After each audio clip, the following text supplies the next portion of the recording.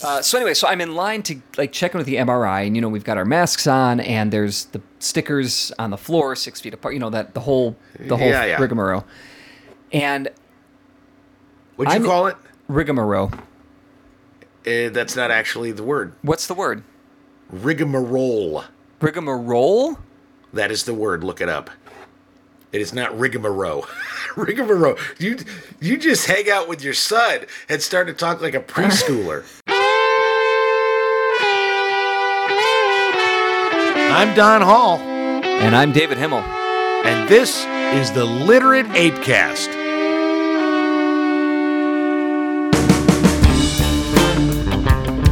Don and David get a little saucy, so be forewarned, your sensitivity is not their problem. The Literate ApeCast is for people who can handle both their liquor and their gag reflex.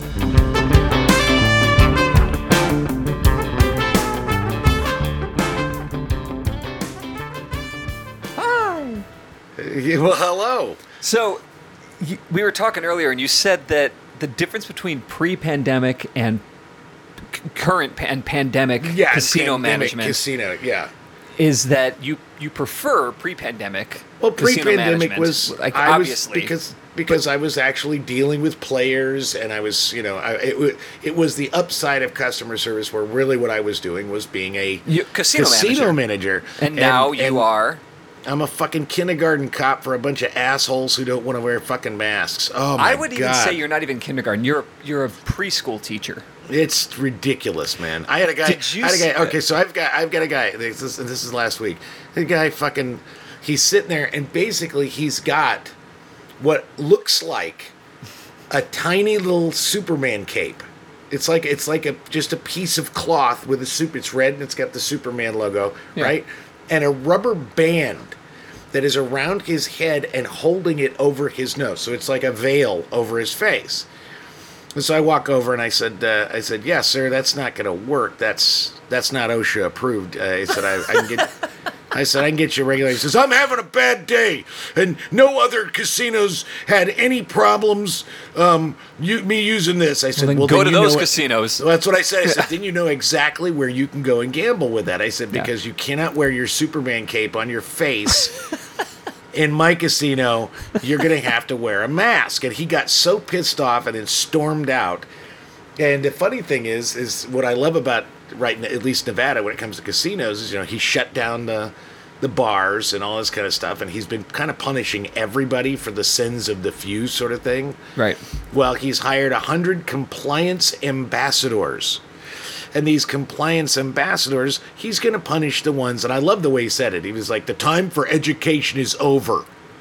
Okay? Basically it was the effective thing is wear your motherfucking mask, you ridiculous assholes. Yep. That he said, basically, if you're doing the job, if there are businesses that are doing a very fine job of complying with the face covering mandate and the social distancing and the disinfecting and all the fucking bullshit. Yeah. And then there are others that are just flouting the law. So I'm going to shut those fuckers down, and the ones that are following the rules will get to do regular business. And I said, fucking A. Did you hear about the Arizona woman, Reen Lively? I don't know how to say her. Where she freaked out in the Target? She's in the Target. She freaks out. She tears down. She goes, "Fuck this shit! Don't fuck this shit!" Yeah. And so apparently today or yesterday or just today, whatever it was, whenever when we're recording. She's come out. She's come out. I love her excuse. Oh my God, I love her. Let me see if I can find the quote. I think mental illness has really been something that has not been addressed as a result of this pandemic, she said, because what happened to me was scary, and it changed my life forever. I felt I had absolutely no control over my actions. Okay, a couple things. First of all, what happened to her is what a crock of shit. Well, hang on. So first of all, what happened to her is. She's this God. PR. She runs this PR company. All of her clients fired her. All of them. Oh yeah, and her husband filed for divorce. Yeah. Here's the thing. I'm all for mental. Everybody have mental illness. I'm all for it. No, but mental illness is a thing, and it's an important thing that should be discussed and treated appropriately and addressed appropriately. But there's a difference between mental illness and being stressed and then cracking and becoming a fucking asshole. That's not a mental illness. That's she just didn't being crack. an asshole. Well, the thing is, if you read her response, there's a couple, as she gets, like, later on, keep reading to the bottom of her response, because all of a sudden it's like, it starts with mental illness, and then it gets to, I just didn't like the masks. You know, I mean, it really boils down to she's full of shit. She's an asshole. And she's obviously not a very good PR person. Right. If she, you know what I mean? I mean, you know, maybe she had a lot of clients because she's really cute. You see her pictures? She's good looking. But she's kind of... right. She's blonde. I mean, she's blonde with a lot of makeup. That's that picture. Yeah, I mean, she's whatever. She's blonde with dark eyebrows, which I just think sexy. So what are you gonna do? Yeah, she looks like Emily Giffin, which doesn't really do it for me. She looks. That doesn't. Yeah. Anyway, all I'm saying is the only reason that she had clients is because she's a fucking douche. Yeah. And she's cute, and that's about it. And because she's obviously not a very good PR person. No, not at all. Because the thing is, it's not like she just freaked out and like tore up a fucking mask display. She filmed. And she filmed herself doing it. She filmed herself. It's not like some asshole filmed her doing it and outed her. Right. She canceled herself. Yeah. She called herself out by, and I don't know what she was thinking. It's like all the people that hate masks would say, "Oh, yay for you!" But no, she lost all her clients, and her husband divorced her. It's like, Jesus Christ. You know what harikari is, right? Yeah. The Japanese suicide of shame. Yep. This was a Hari Karen. I was in I had to get an MRI, and I had a meeting with a neurosurgeon. What is this MRI shit? What is that all about? What the fuck? Well, so here's some background on why I witnessed what I witnessed this morning. Another freak out. But yeah, so back in February, I had just gotten a haircut, and I'm walking down the hallway of our apartment, and Katie's behind me. And after she got done complimenting my ass, she said, "What is that fucking dent in the back of your head?" And I said, what? I was born this way. I don't know. So like I felt the back of my head, and like there's this little dip in the back of my skull. Yeah, you've got a dent. Yeah, everybody's got that kind of shit. I've never noticed it. I've never not noticed it. It's just I don't know.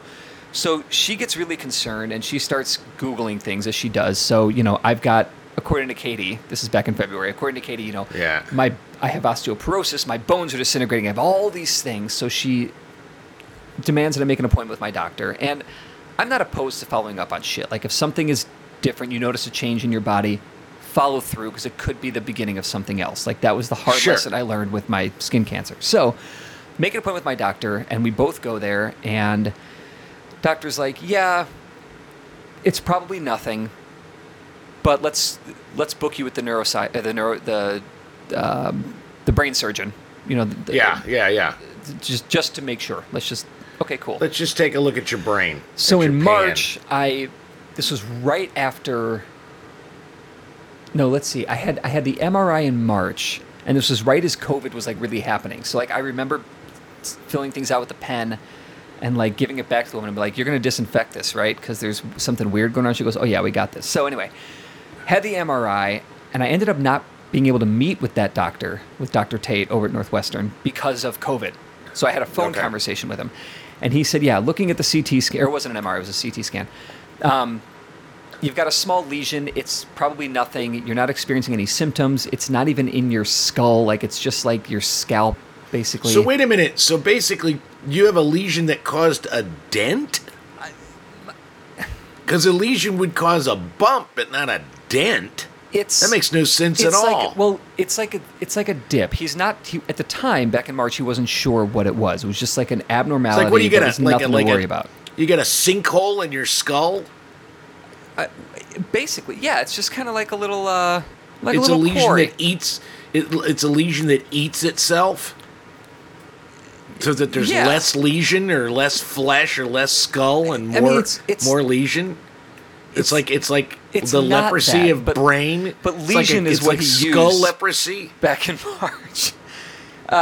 So anyway, I do my skull follow-up. Leprosy. Okay. I do my follow-up today, and I'm there at 6 a.m, or 6:30 in the morning, and I'll just skip to first of all, I'm fine. So I do the MRI with the we get the contrast, and then I meet with Dr. Tate later in the day. And he's running through everything. He goes, yeah, everything's fine. Basically, there's a vein. You know, you have all these veins in your head, and I've got one vein in the back of my head that's just a little larger than the others. It's not like a varicose vein. It's I it's still not don't know how that's causing a dent. I still don't get the physics of this, man. Because when I was born, or when my mother was making me in her tummy, it's just the way that, like, this vein. How old are like you? 41. You're 41 and you use the concept that your mother made you in her tummy.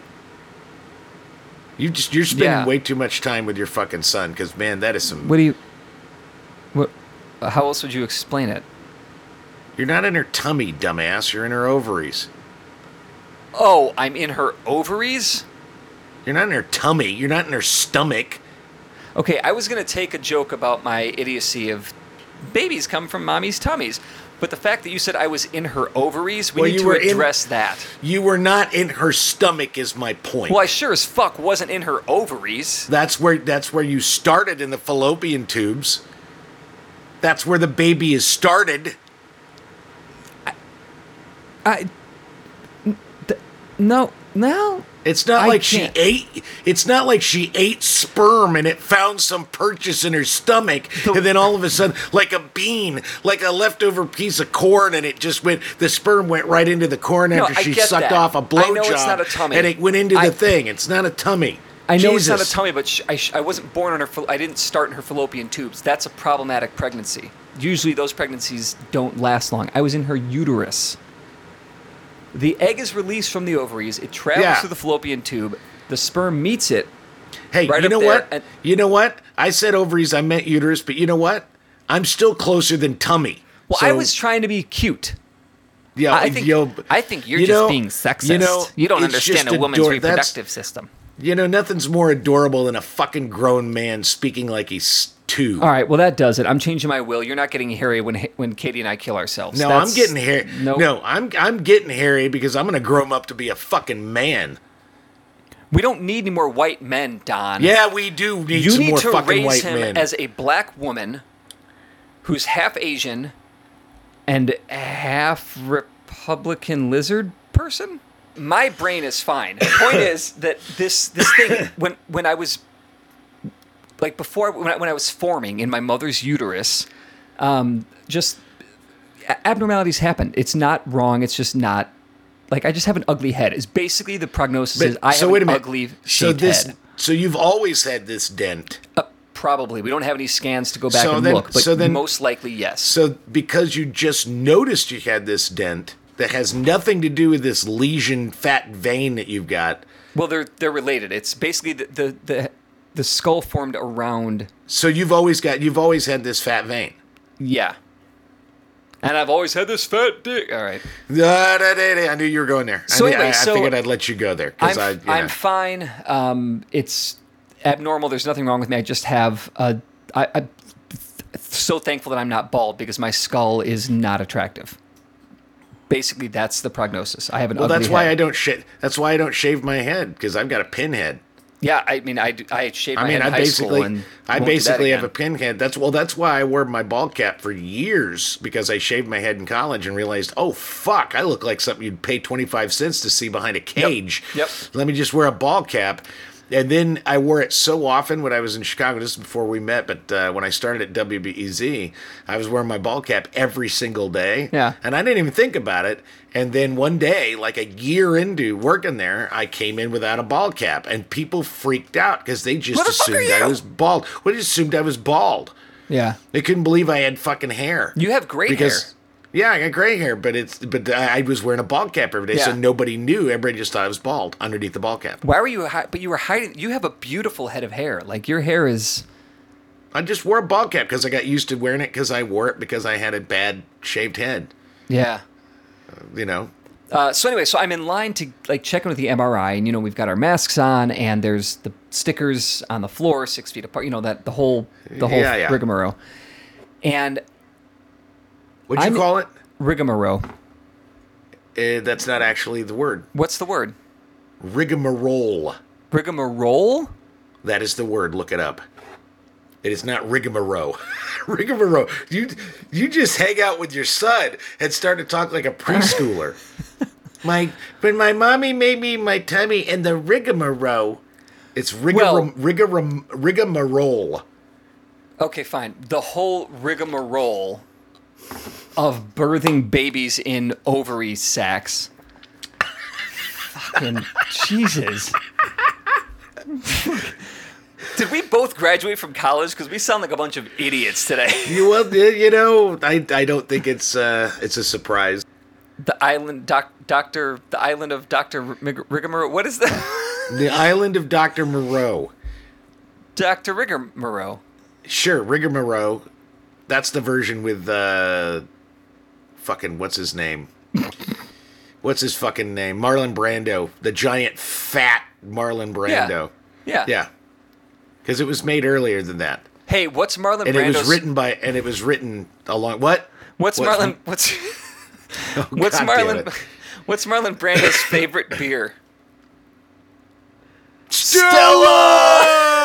Yeah. I had to think about it for a second. Hey, Himmel, high five. Right on. There you go. Rock and roll. So I'm in line to check in for the MRI this morning. Okay. And there's two guys behind me. And then this old couple, an older man and his wife in a wheelchair, come in. And he comes in behind me. He goes, and he's an immigrant of some sort because he's got this accent. And I'm not doing it accurately, so forgive me. But he goes, can we please go? We have 7 o'clock appointment. We have to go. Can we come in? And I go, I have a 6:45 appointment, but okay.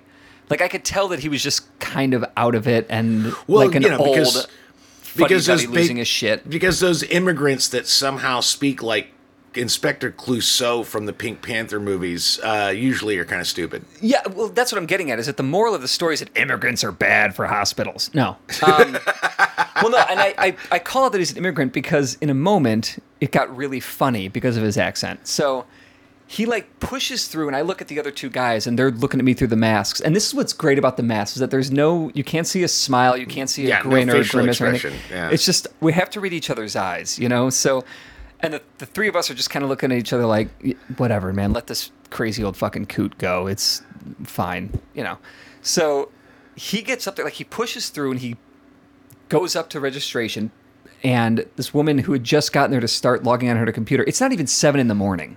Yeah.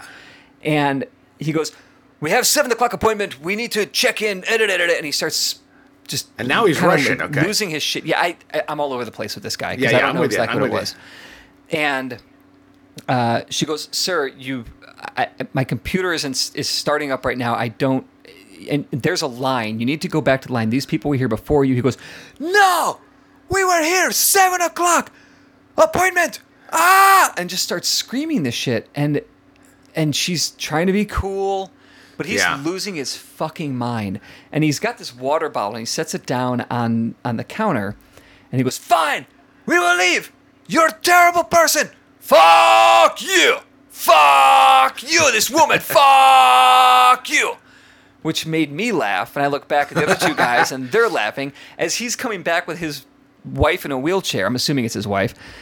Screaming, fuck you! This woman is horrible! Fuck you! And his wife is going, shh, shh, trying to calm an upset baby. And then the woman at the counter is going, sir, you need to get your water bottle. Fuck the water bottle! So I get up, somebody comes and moves the water bottle. I get up there and I check in, and then he gets, he goes, and he goes, where the fuck is my water bottle? And she's like, it's over there. It was just this whole fucking thing. So then I go for my MRI, and it was fine. It was great. Took a little nap.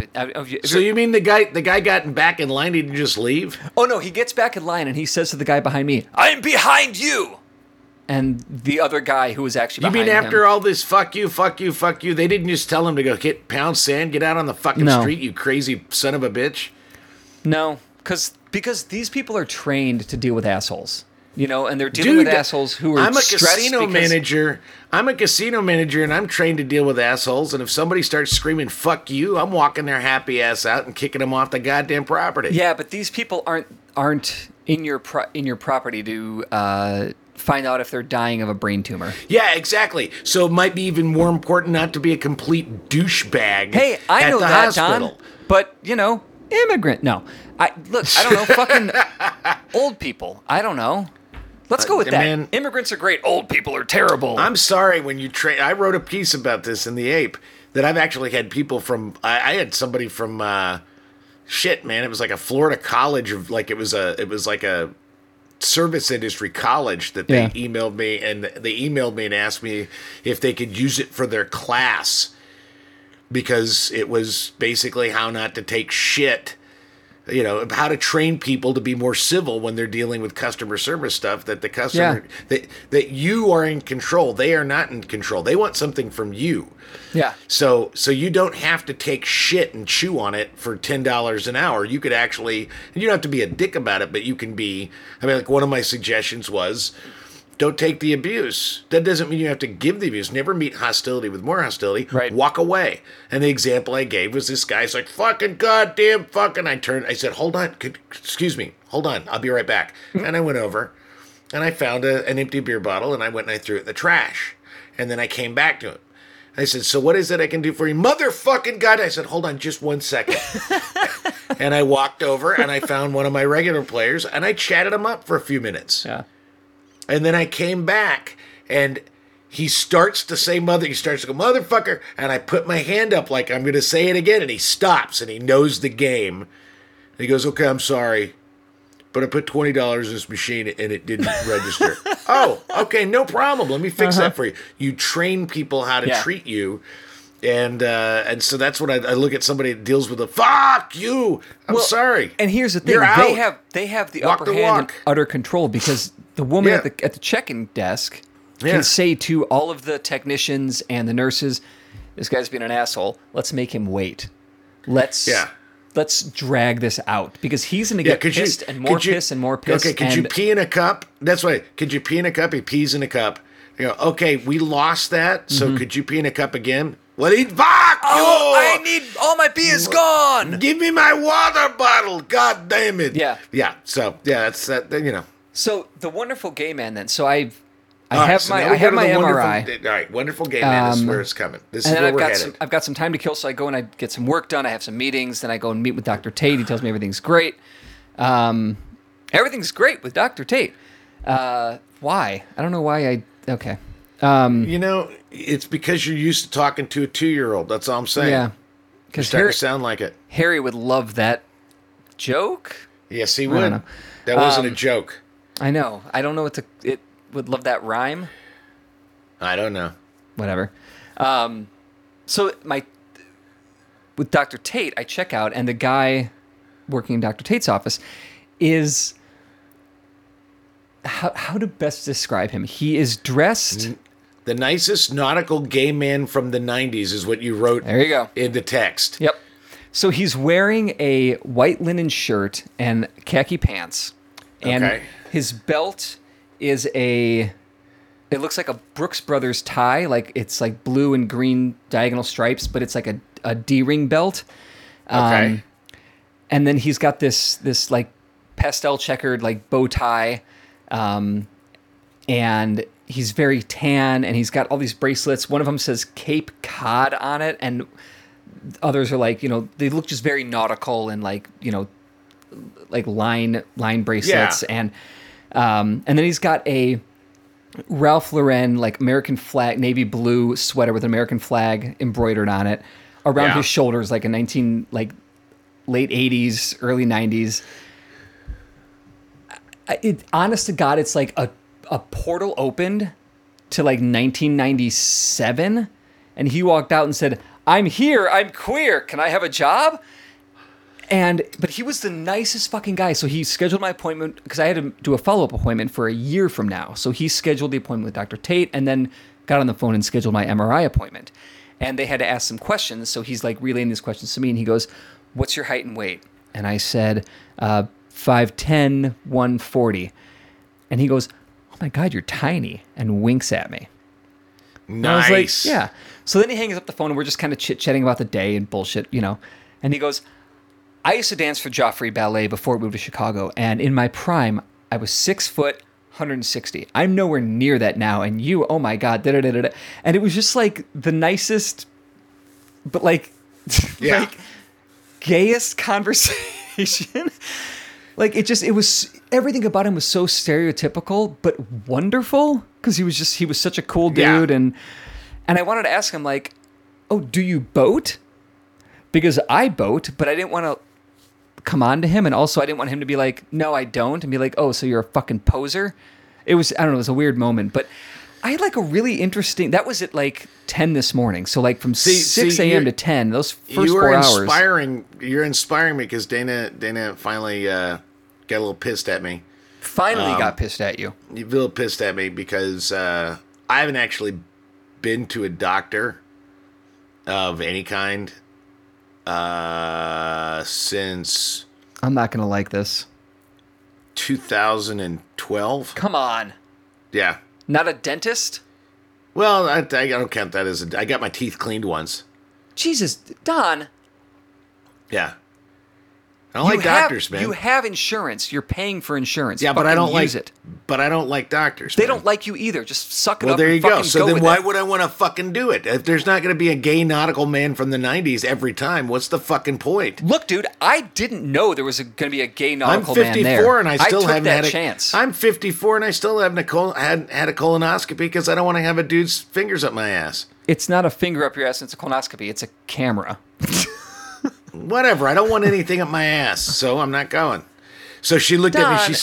She said, would you please, while I'm in Pennsylvania, would you please because I have to go to a general practitioner before I can get the colonoscopy sort of exam, the colon, whatever it is, colon stuff.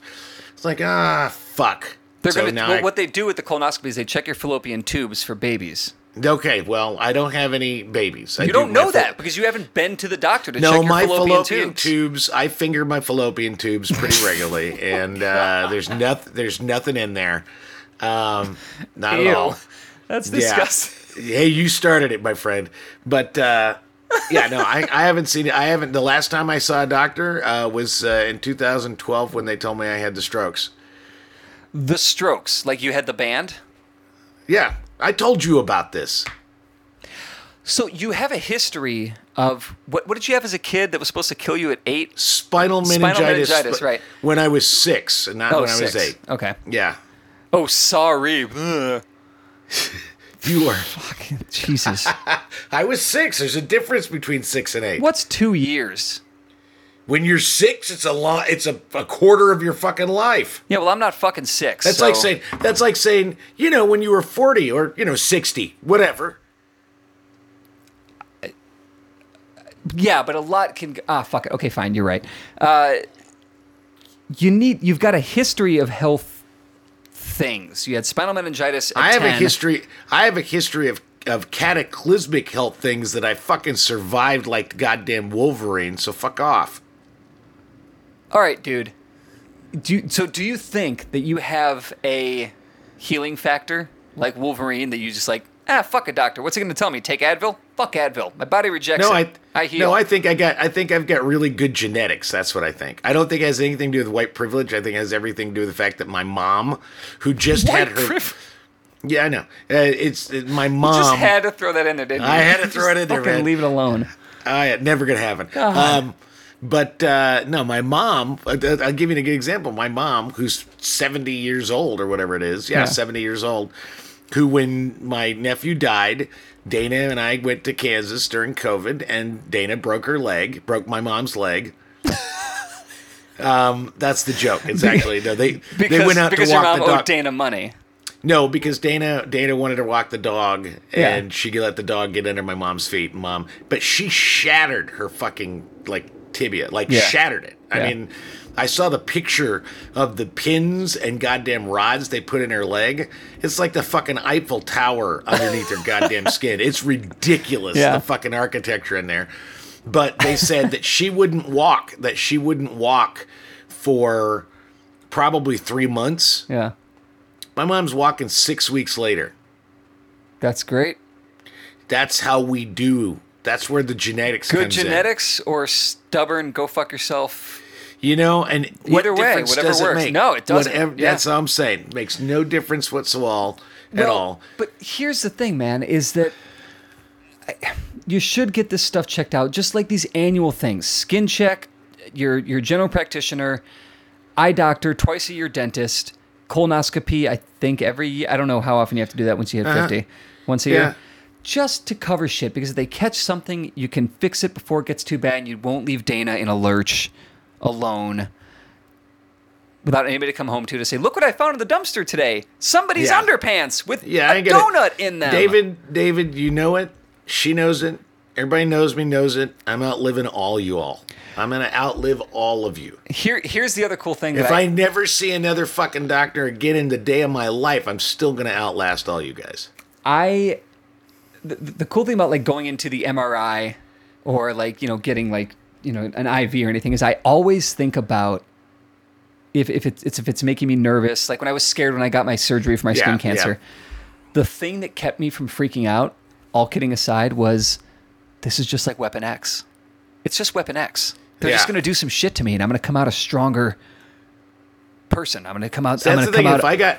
so I go into the MRI cancer, machine and I'm like, Weapon X, Weapon X. That's how I keep myself calm. So if you go to the doctor with you and your being Wolverine and all, with your great head of hair and your ability to grow a fantastic beard and your longevity and your healing factor / good genetics / whiteness, you are Weapon X. Just be Weapon X, man. Go see the doctor. You're paying for insurance. Be Weapon X. Well, it's like if I suddenly saw like skin cancer on my face or something like that, I'd just get some bleach. See, that's the problem. What is the bleach story? Let's tell our listeners about the bleach story again. They've heard the story. It was stupid. I thought I had athlete's foot for a long time. Turned out that all I really had was just incredibly dry feet. My feet are incredibly dry, but I thought I had athlete's foot and did everything I could until one day I just said, I got to kill this fungus, whatever this fungus is. and so I soaked my fucking feet in bleach, which was not, I don't know if it was a good idea if it was fungus, but it wasn't fungus. My feet were just dry, which did not help the dryness in any way, shape. Oh, that was bad. Would you say that it exacerbated the dryness? It was like walking on bloody stumps. I suddenly felt like I was in World War II on the fucking island and I'd been marching in my shoes, same fucking shoes with no socks for 6 weeks through France. Were those shoes day-old shoes? They were day-old shoes. Yeah, of course they were. You're bringing them all up now. Because it's all because of Rigamoro. It's all because of Rigamoro, right? I give you shit about that. Don Hall's feet. Let's talk about Perry Mason before we forget to talk about it again. Oh, the thing about it is because I'm sure it's gonna be in your 6 things, so we'll say it. But the thing I love about Perry Mason, and the other night I went into, I'm discovering that I've got, and maybe it's the COVID quarantine and the world's kind of burning as we watch it, and that doom scrolling is happening at every moment, and there's something fucking wrong, and we're paying attention to all this other shit. And doom scrolling? Yeah. What's doom scrolling? That's where you just go into the news and just you just look for the worst shit. And it's pretty easy. It's pretty fucking easy because everything's bad right now. So it's not like you're not looking at BuzzFeed for here are these hysterical mothers in their shoes or some bullshit like that. It's literally, here's a whole story about a gay nautical man in the 90s. Right. What it is it's like, oh, Donald Trump did this fucking thing, and the environment is the worst it's ever been. Scrolling. I love that. Doom scrolling. Is that yours, or is that a thing out there that I've missed? I think it's probably just a thing I heard. I'm certain I didn't make it up. I love it. But I think, like I said, I don't know what it is. Maybe it's because I quit Facebook and Twitter and I'm kind of in that path. But whatever it is, of late, I have been craving nostalgia.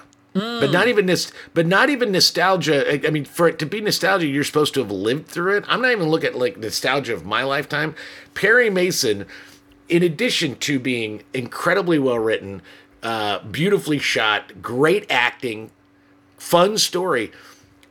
I just like to watch them in the old fucking cars, in the old suits, smoking the old cigarettes.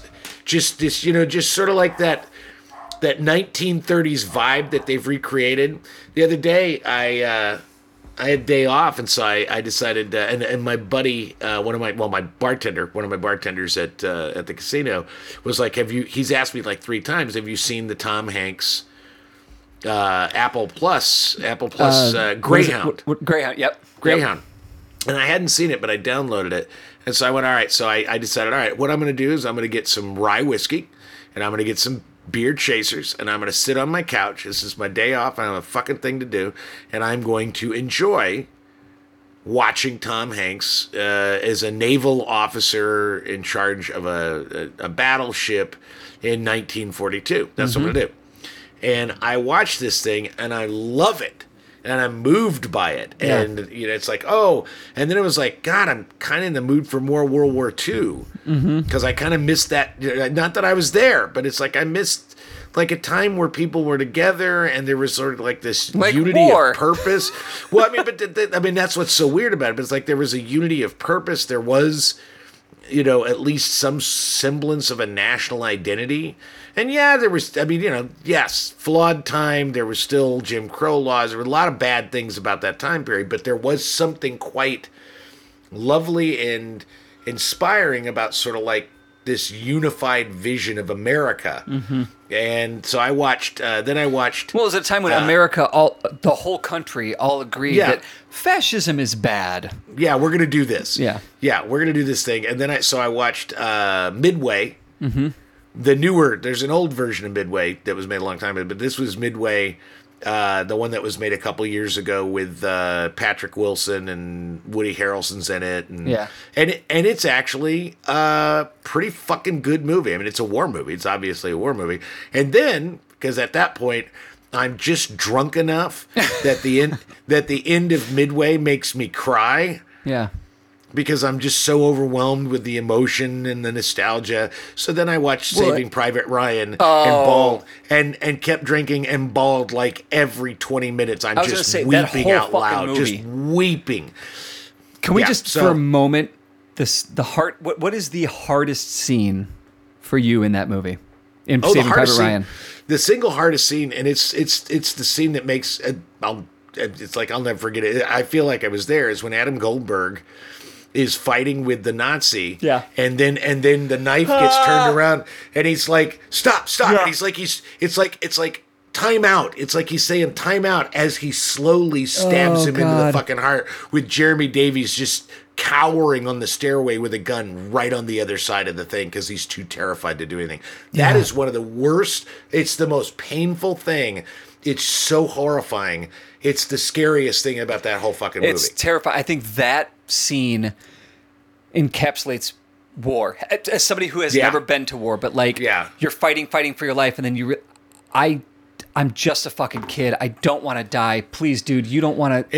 It was like they're beating the shit out of each other. They're trying to kill each other, and as soon as he gets the Nazi gets the upper hand, it's like, stop, time out, hold on, and it's like no, and the guy is just sort of whispering to him in German. Yeah. That's so fucking wrong. It's so fucking wrong. That's not a German thing that's wrong. That's war. That's war. That's war. I mean, that's flip them around, Yeah. Yeah. He'd do the same thing to him, but But I think you're right. I'm working on a piece. I also think one of the hardest moments in that movie, and it is the hardest. It's the biggest transformation. Because it's all about sort of John Miller trying to find his decency, his decency amid all of this carnage. But the Jeremy Davies, the Oppum character, when it's like say the one Nazi, say can you see, say can you see, fuck Hitler, just because he wants to escape.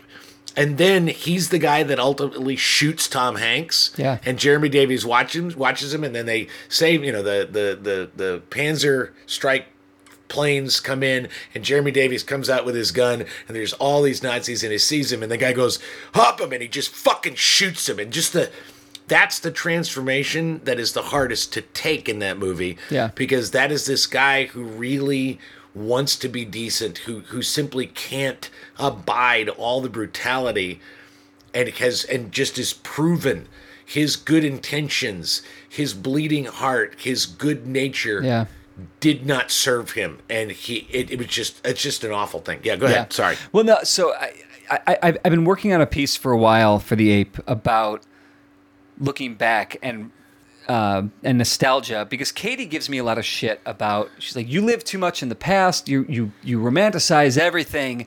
You need to think about now. You need to think about the future. Like, we're trying to buy a home. Stop thinking about your house in Las Vegas. Think about the home we're going to have. And I think she's wrong. Like, I don't romanticize the past. I'm just looking to the past as guidance. What have I learned? What have I...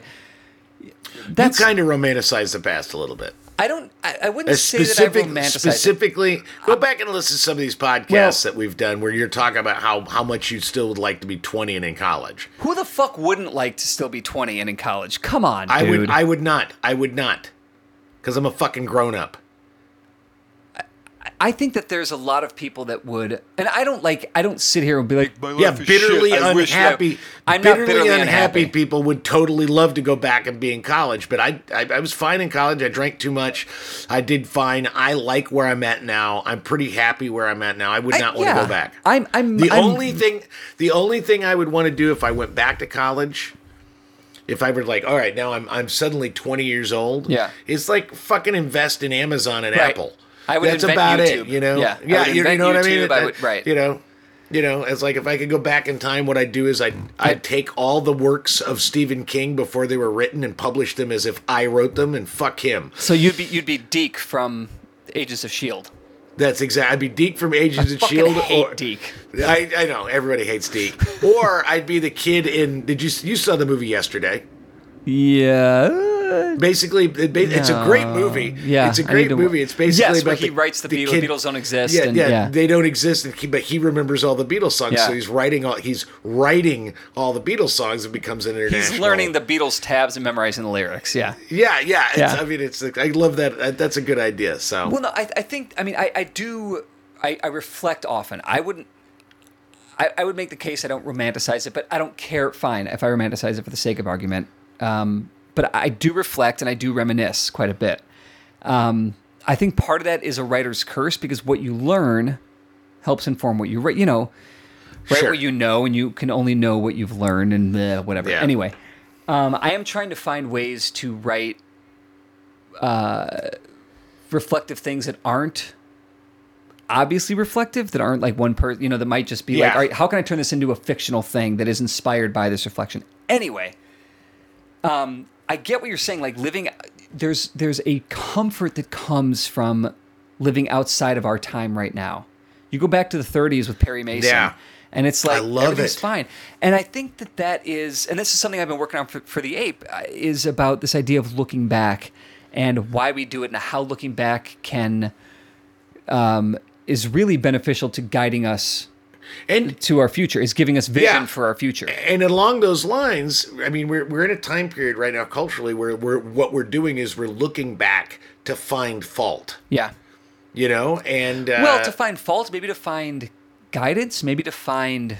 Well, no, I mean, we're looking to find fault. That is why we say, instead of saying that George Washington, we've talked about this, instead of saying that George Washington was, you know, ostensibly, you know, the father of the country, that he was this farmer who was super charismatic, who managed to fucking out of nothing. Because the thing about it, if you know anything about George Washington, and we know that he gave birth to the country by baking it in his fallopian tubes, in his belly, you know, in his tummy. Yeah. No, but the thing about it is, and that's one of the things I think is fascinating about George Washington, is this guy was outmatched in every battle he fought. Every battle of the Revolutionary War, he was completely outmatched. And out of nothing but sheer inspiration of his men, and sort of like this fucking, only the arrogance that a white man could have, I guess.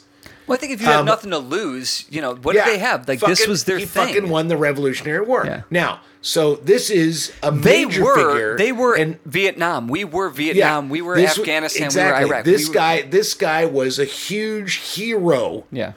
but now all we want to talk about is that he had slave teeth.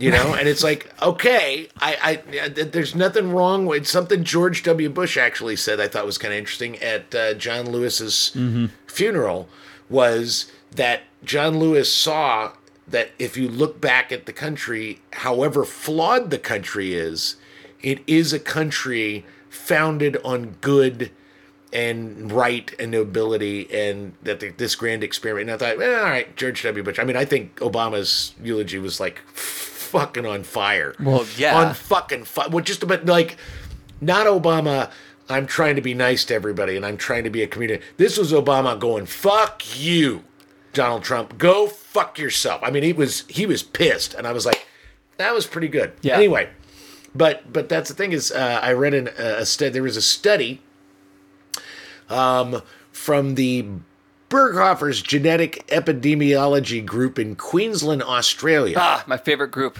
Yeah, my favorite Australian group. And this isn't speculative. This is serious. I mean, they did this. This was like a 10-year study. And what they discovered is that people that scored higher on pessimistic values, such as finding more flaws than like good things about their past. People that were more pessimistic, pretty much across the board, die 2 years younger than people who score higher on the optimism. That is why you will outlive all of us. You're goddamn right, because I'm the most optimistic motherfucker known to man. Jesus, yeah. So I'm going to write this piece. I need to finish this piece. And I do think, and it's important. One thing I noticed was when my grandfather was at what ended up being the end of his cancer treatments and all that shit,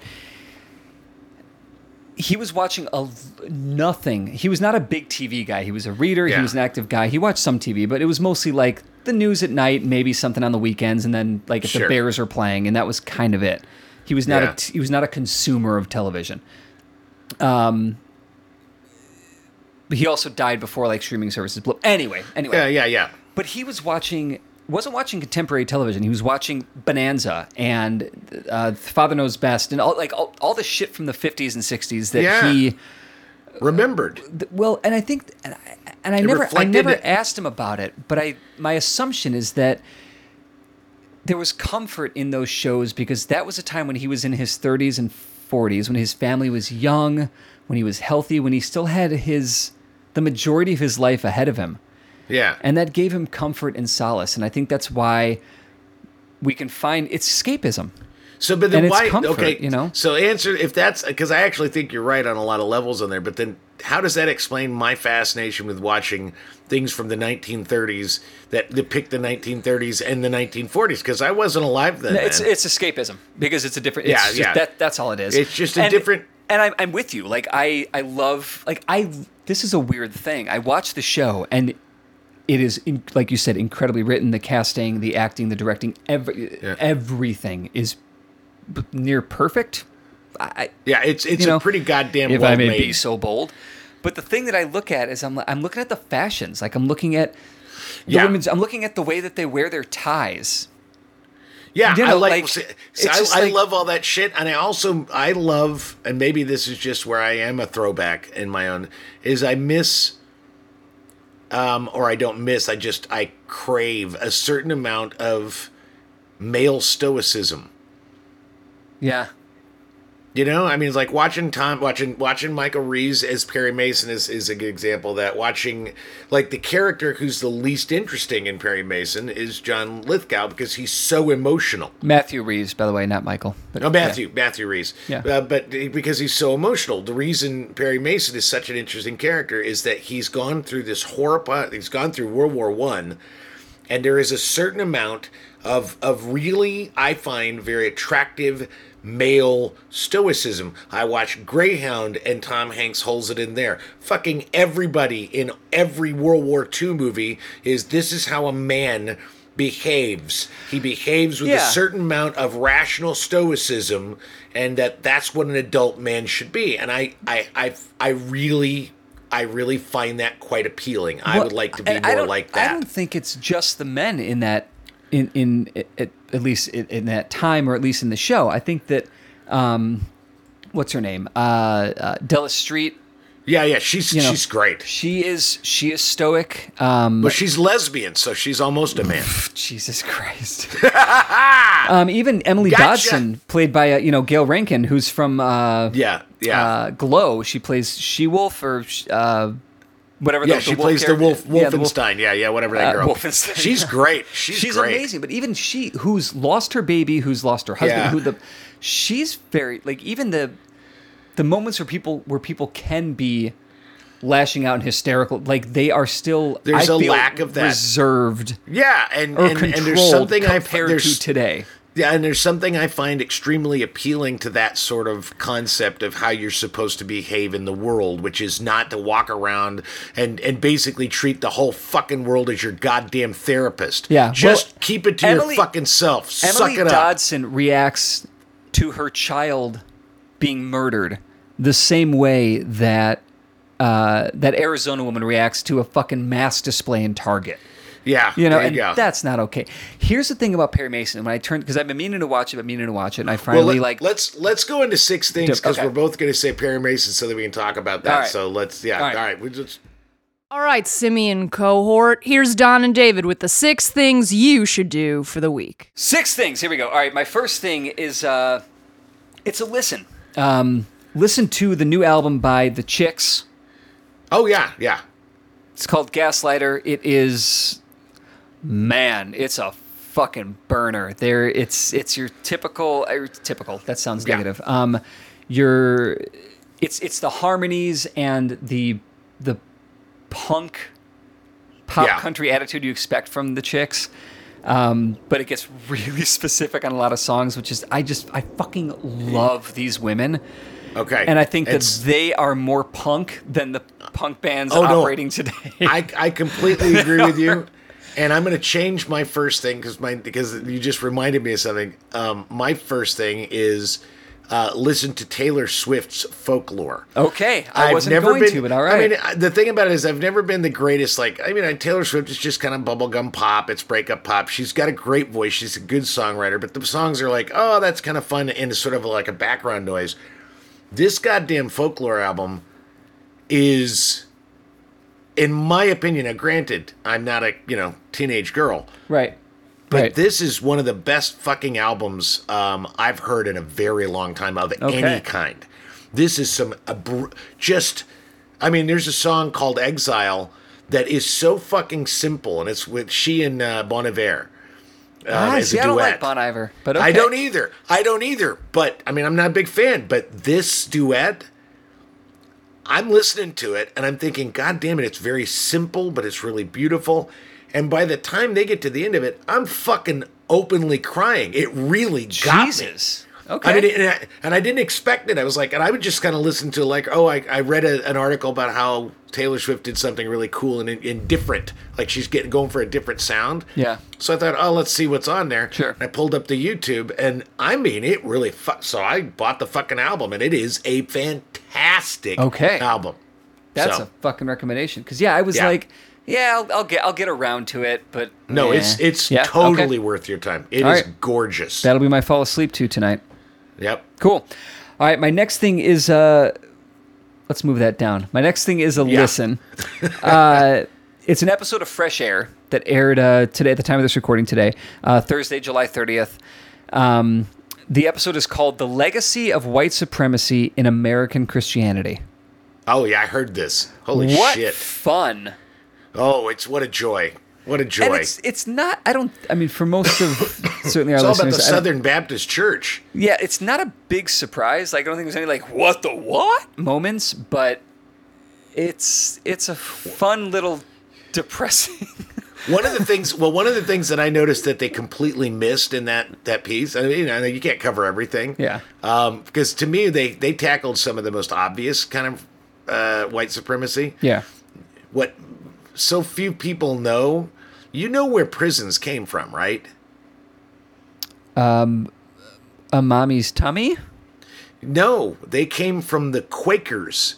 The reason they're called penitentiaries is it's a place for you to be penitent, and they were there. They were created. The Quakers created prisons as a response to get rid of open, like, hangings and losing your hand and or just like stocks and that kind of stuff. And it's like anybody, and what they did is they created something much worse, because if you and I, if all of a sudden, we broke the law, they said, okay, David, we're going to give you a choice. You can get 5 years in prison, or we can give you the Spanish Inquisition style whipping in public. What do you want? 5 lashes. What are you going to say? I'm fucking taking the 5 fucking lashes. I don't want to spend 5 fucking years in prison. I'll take the lashes. We've actually come Everybody back to we've gone. So the Quakers took us away from public shaming, and now we're back to public shaming. And now we have prisons and public shaming. Yeah, exactly. Yeah. And prisons are the most racist. Like, talk about like an example of how to kind of cement white supremacy in this country. Yeah. Prisons are the ultimate expression of white supremacy. And we have Ronald Reagan, George Bush, and Bill Clinton to thank for that. With the omnibus. Okay, so what was your second thing again? Oh, that listen to the white Christian. So my third thing.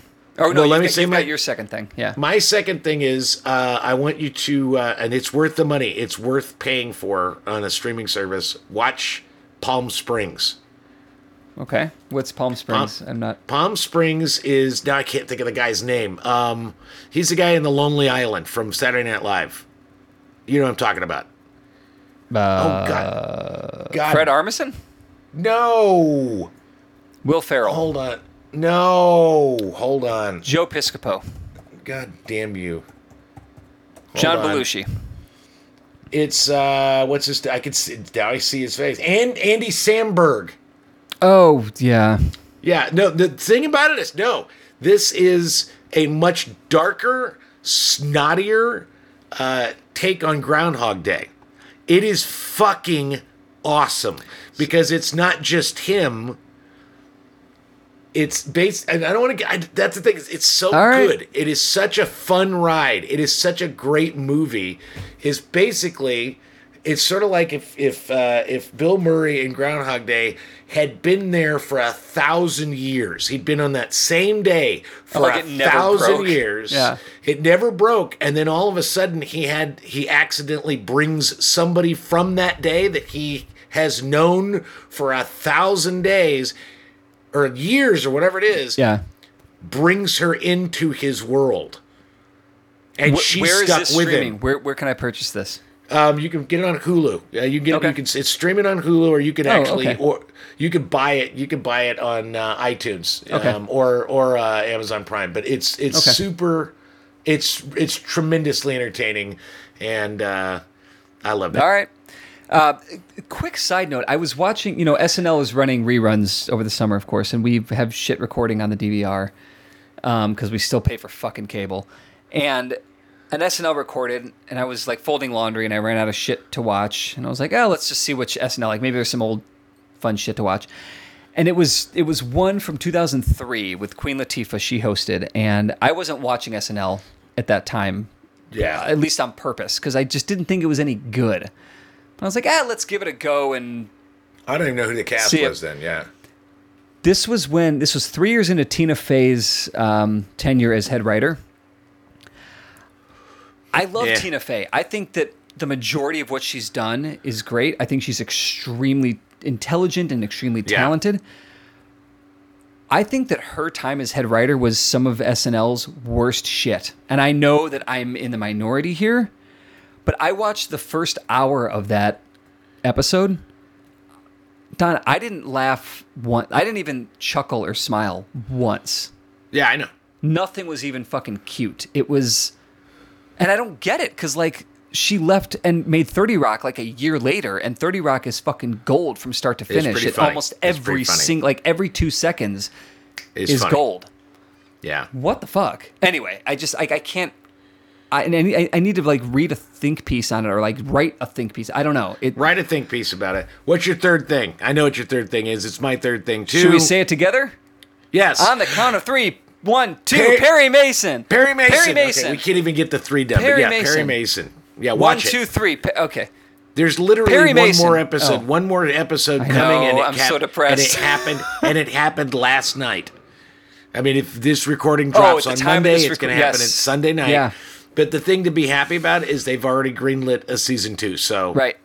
yeah. So. This show It's so fucking good. So what I was starting to say is I'd been meaning to watch it because I love Matthew Rhys, loved him in The Americans. In The Americans, yeah.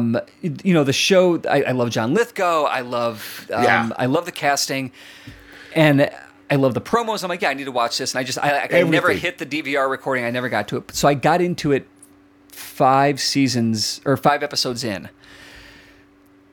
Episode 5 is the one that makes you just, like, at the end of it, you shit. Yeah. You shit your pants. You're like, yes! But that opening, like the beginning of the first episode. Oh, God. Because it's a baby's murdered. Yeah. And that's what kicks this whole thing off. And there's a level of grotesqueness to it. And I almost had to turn it off and give up on it right away because I couldn't, because I don't think I would have had this problem 3 years ago. Yeah, but now you have a child. And it's so much easier for me to, because, like, of course, a baby being murdered and having its eyes stitched open, spoilers, is a horrible, horrible thing. Whether you're a parent or not, that's a horrible fucking thing. But when you can automatically, like, because I can remember Harry at that age and how easy it would be to fucking kill him and stitch his eyes open. Yeah. It, like, even now I'm getting, like, chills and almost tears. Like, it's so fucking disturbing. But I was like, David, it's pretend. Harry's eyes are fine. Yeah. Let's get through this shit. And thank fucking the Dark Lord that I have, because it's so good. Oh. I love his relationship with the Native American pilot. Well, she's Mexican, but...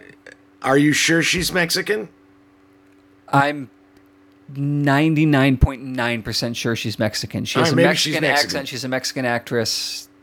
Oh, I guess you're right. I'm for some reason, sure she speaks the Mexican language to him at certain points. Well, all right, maybe you're right. I just thought she just looks Native American to me. I don't know why. She's got that stoicism to it. Mexican, I really like Native her. American, fallopian tubes. Whatever. You know, she's one of my favorite characters in it. I love that relationship. Like, I love the one scene you've seen where they're fucking and she's literally jamming him down into the crevice between the mattress. She just fucking knocks him off the fucking bed, and he's just like, he's got his face mashed into the thing. Is this almost over? She's fucking the shit out of him. I loved in the last episode, I think it was episode 7, where she's like, I liked you more when you were a bum. When you were a loser. Or loser, is that what it is? Yeah, whatever it is. Yeah, because like he's gone from a private investigator to an attorney, and he's a little bit straightened up now.